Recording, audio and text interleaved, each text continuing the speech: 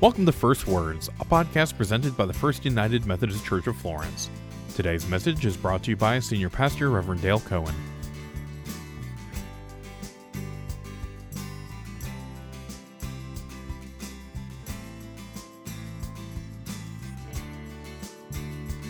We're beginning a new sermon series this week, Reset.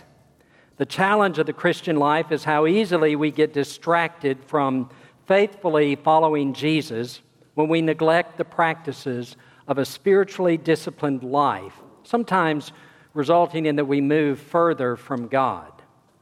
It's easy to go through the motions, merely checking off our religious to-do list. However, God didn't create us to be religious. God created us to be in relationships.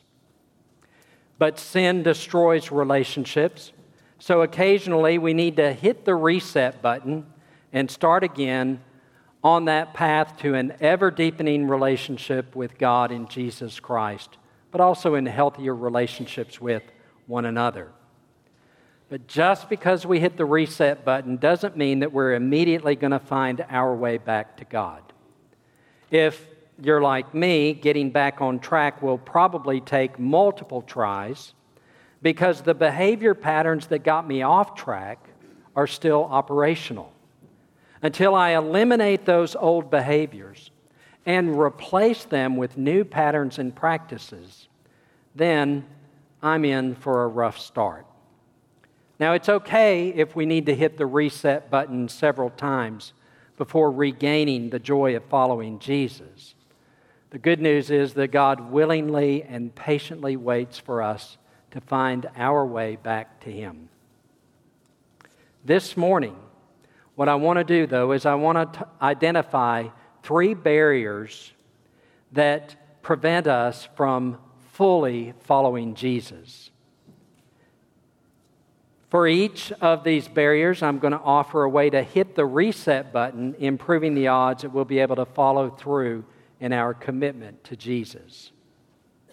In the gospel reading that Lisa shared just a moment ago, we see Jesus interacting with 3 potential followers, and in each case, Jesus challenges their commitment because He knows that there's something going on with them that is likely to hold them back. The first barrier that I see is what I want to call unrealistic expectations. In the first instance, we see a guy who's eager to follow Jesus.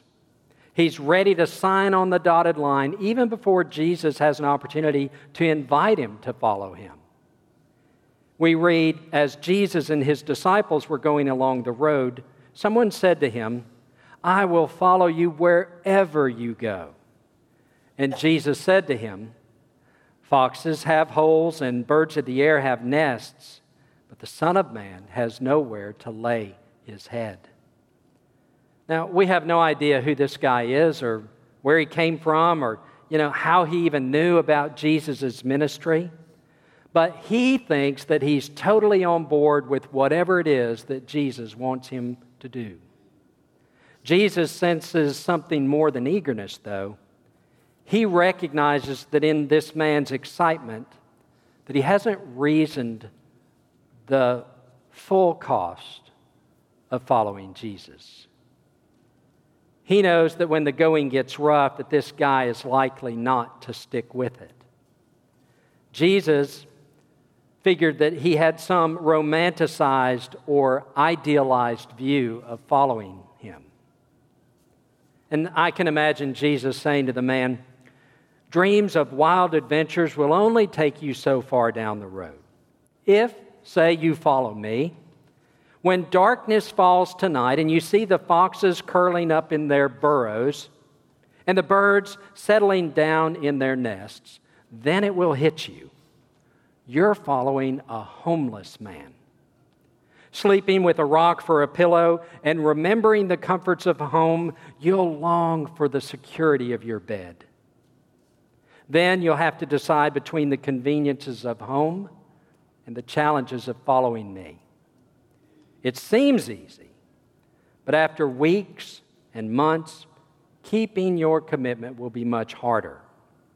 Your love for me must be stronger than your love for a comfortable life. Are you still eager to follow me? Jesus said.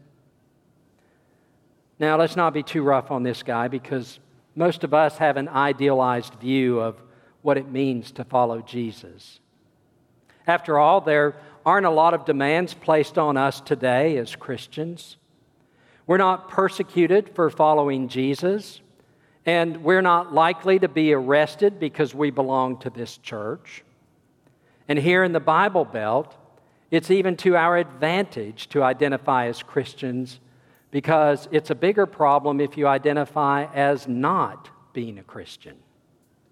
The challenge comes, though, when following Jesus places demands on us that are inconvenient or countercultural. Say, like loving our enemy, welcoming the stranger, feeding the hungry, visiting the prisoner, becoming a servant, and giving our money away.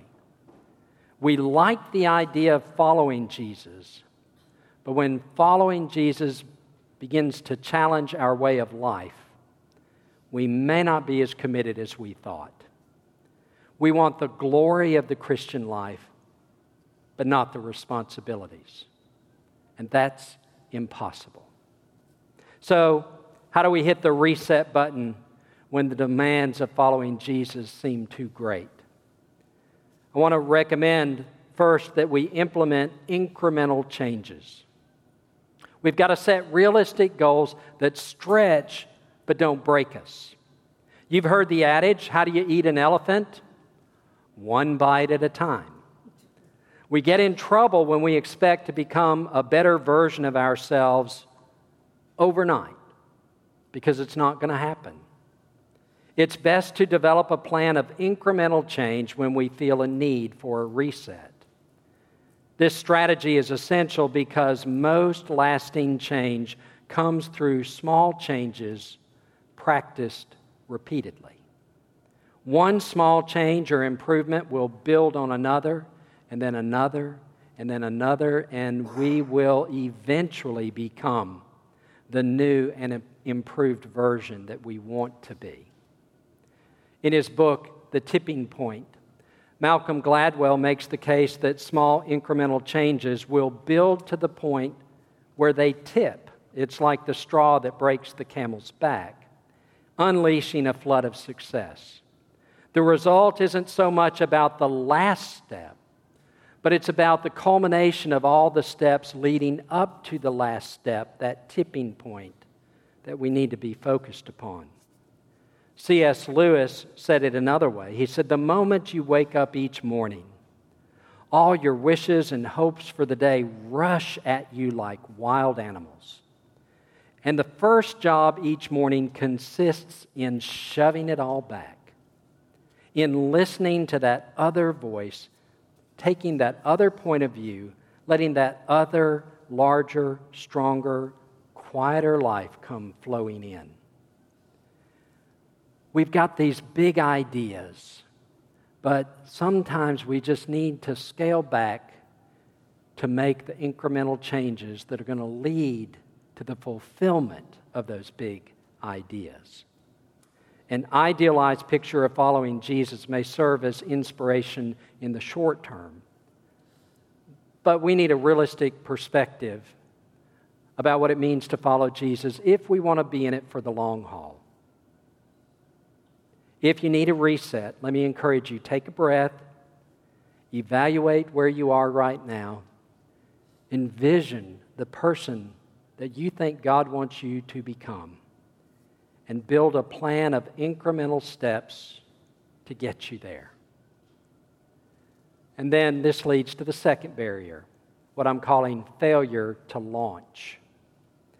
One of the reasons we find it difficult to follow Jesus is because we think that everything has to be perfect before we get started. We want everything lined up and in order. We're like a pilot who won't fly unless there's not a cloud in the sky.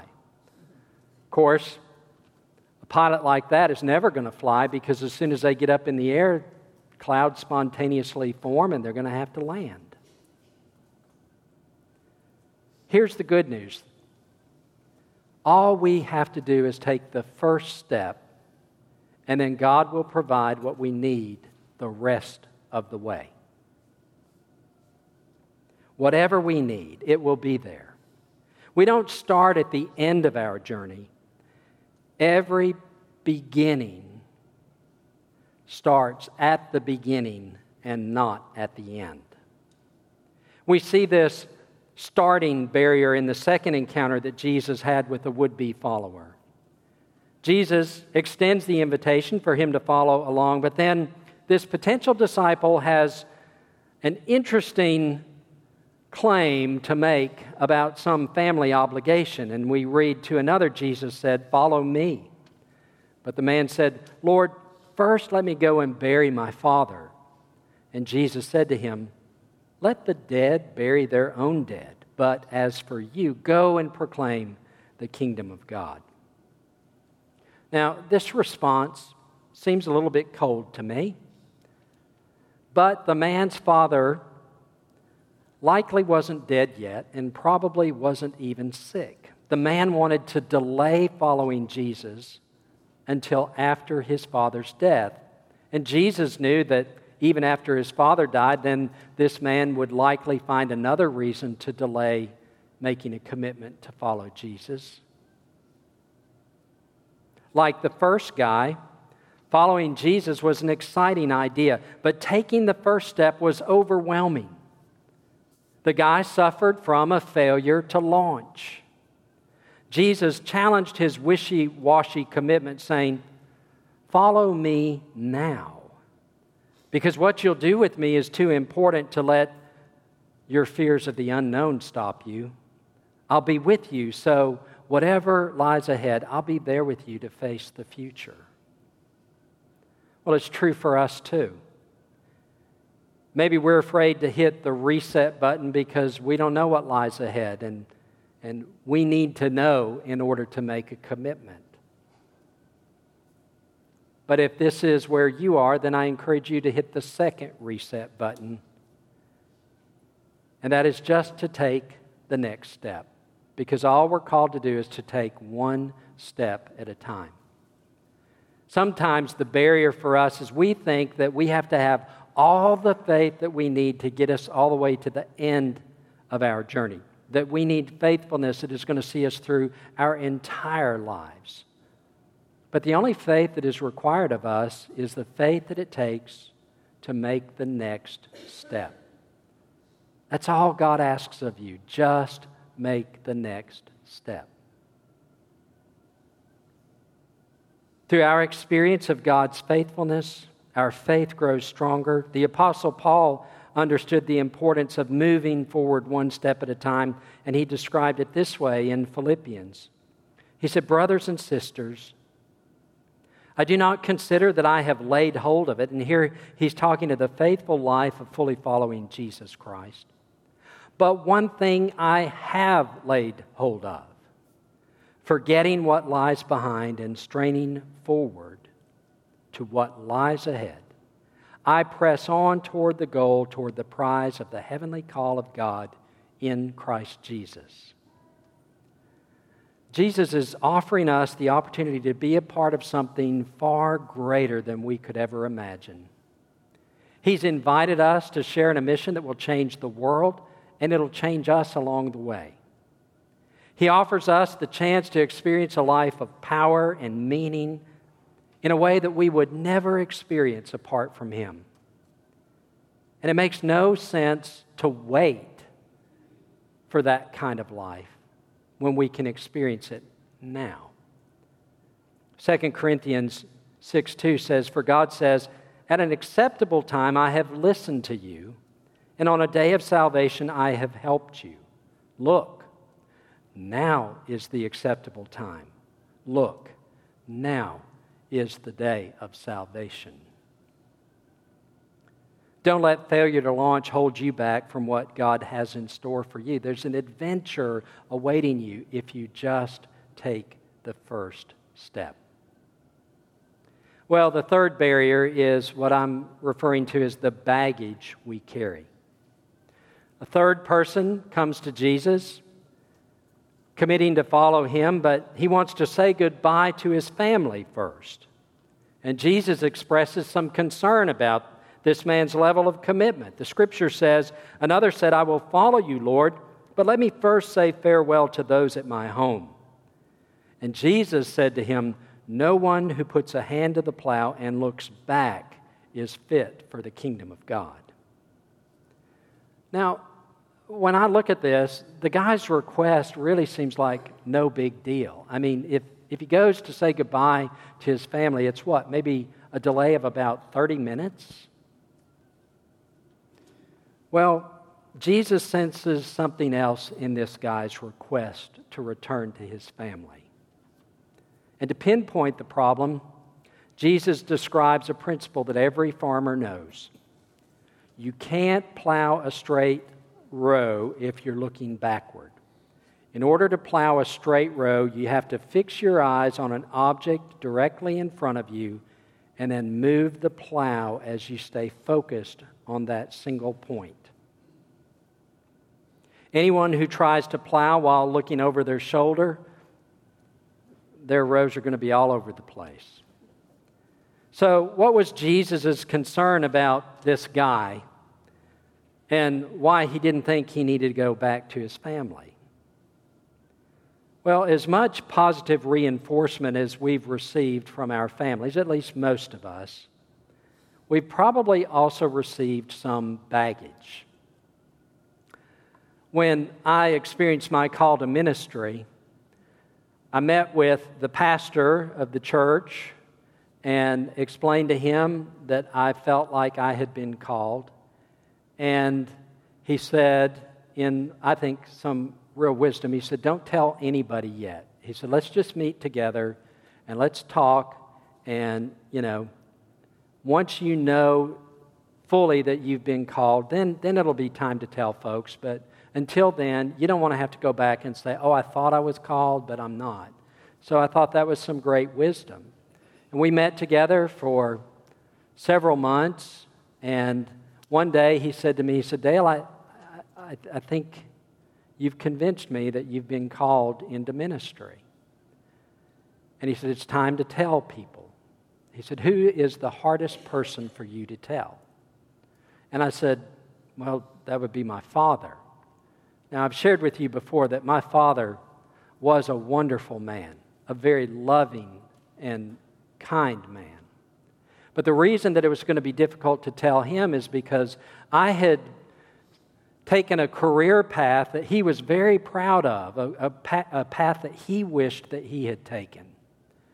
And now I was going to tell him that I'm not taking that path anymore, that I'm going in a new direction into ministry. Well, I wasn't prepared for the reaction that I got from my father. When I told him that I had been called into ministry, he blew up. He was so angry, and he began to tell me all the reasons why I was not fit for ministry.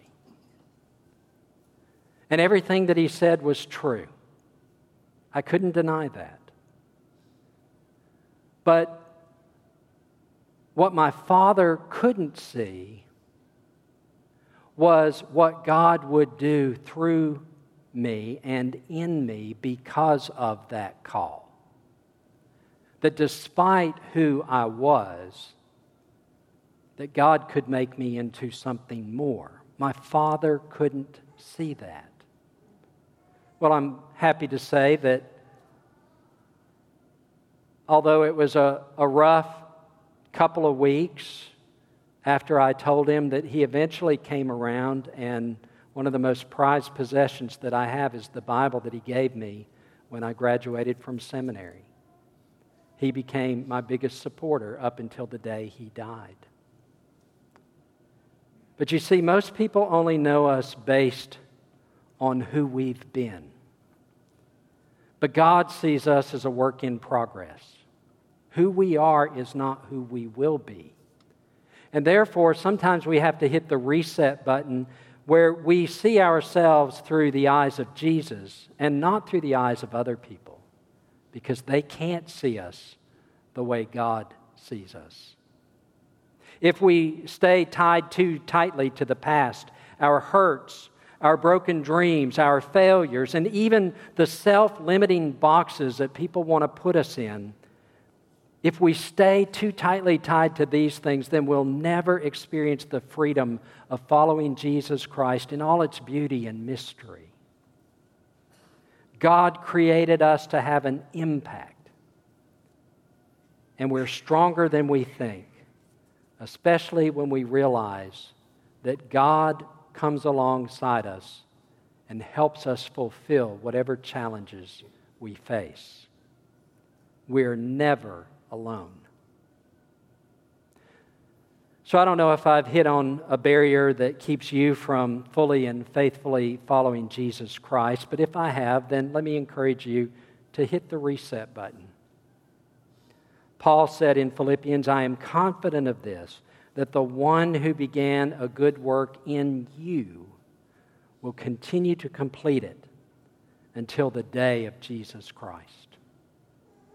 Trust God to help you get there every step of the way. One interesting thing about our gospel lesson, we don't know what happened to those three folks. Maybe the challenge that Jesus issued to them in that moment was kind of a light bulb moment where they thought, yeah, maybe I do need to reset my thinking, reset my life. And who knows, they could have become some of Jesus' most faithful followers. We don't know, but it's possible. But what about you? You can make that choice today to do a reset and to begin a renewed walk with God. Next week, we're going to continue this series on reset. And what we're going to do is we're going to explore the messy middle. Today I've talked about getting started, and sometimes we get off to a rough start. But the real growth happens in the messy middle. You know, most stories focus on the beginning and the ending. But the messy middle is where we really develop. And so that's what we'll be talking about. And if you found this helpful today, then I want to encourage you to invite someone to come next week and to hear about persevering through the messy middle. In the name of the Father, and the Son, and the Holy Spirit, amen and amen. Thank you for listening to First Words. For more information about our services or how to get involved in our community, visit us at fumcflorence.org or facebook.com/FlorenceFUMC.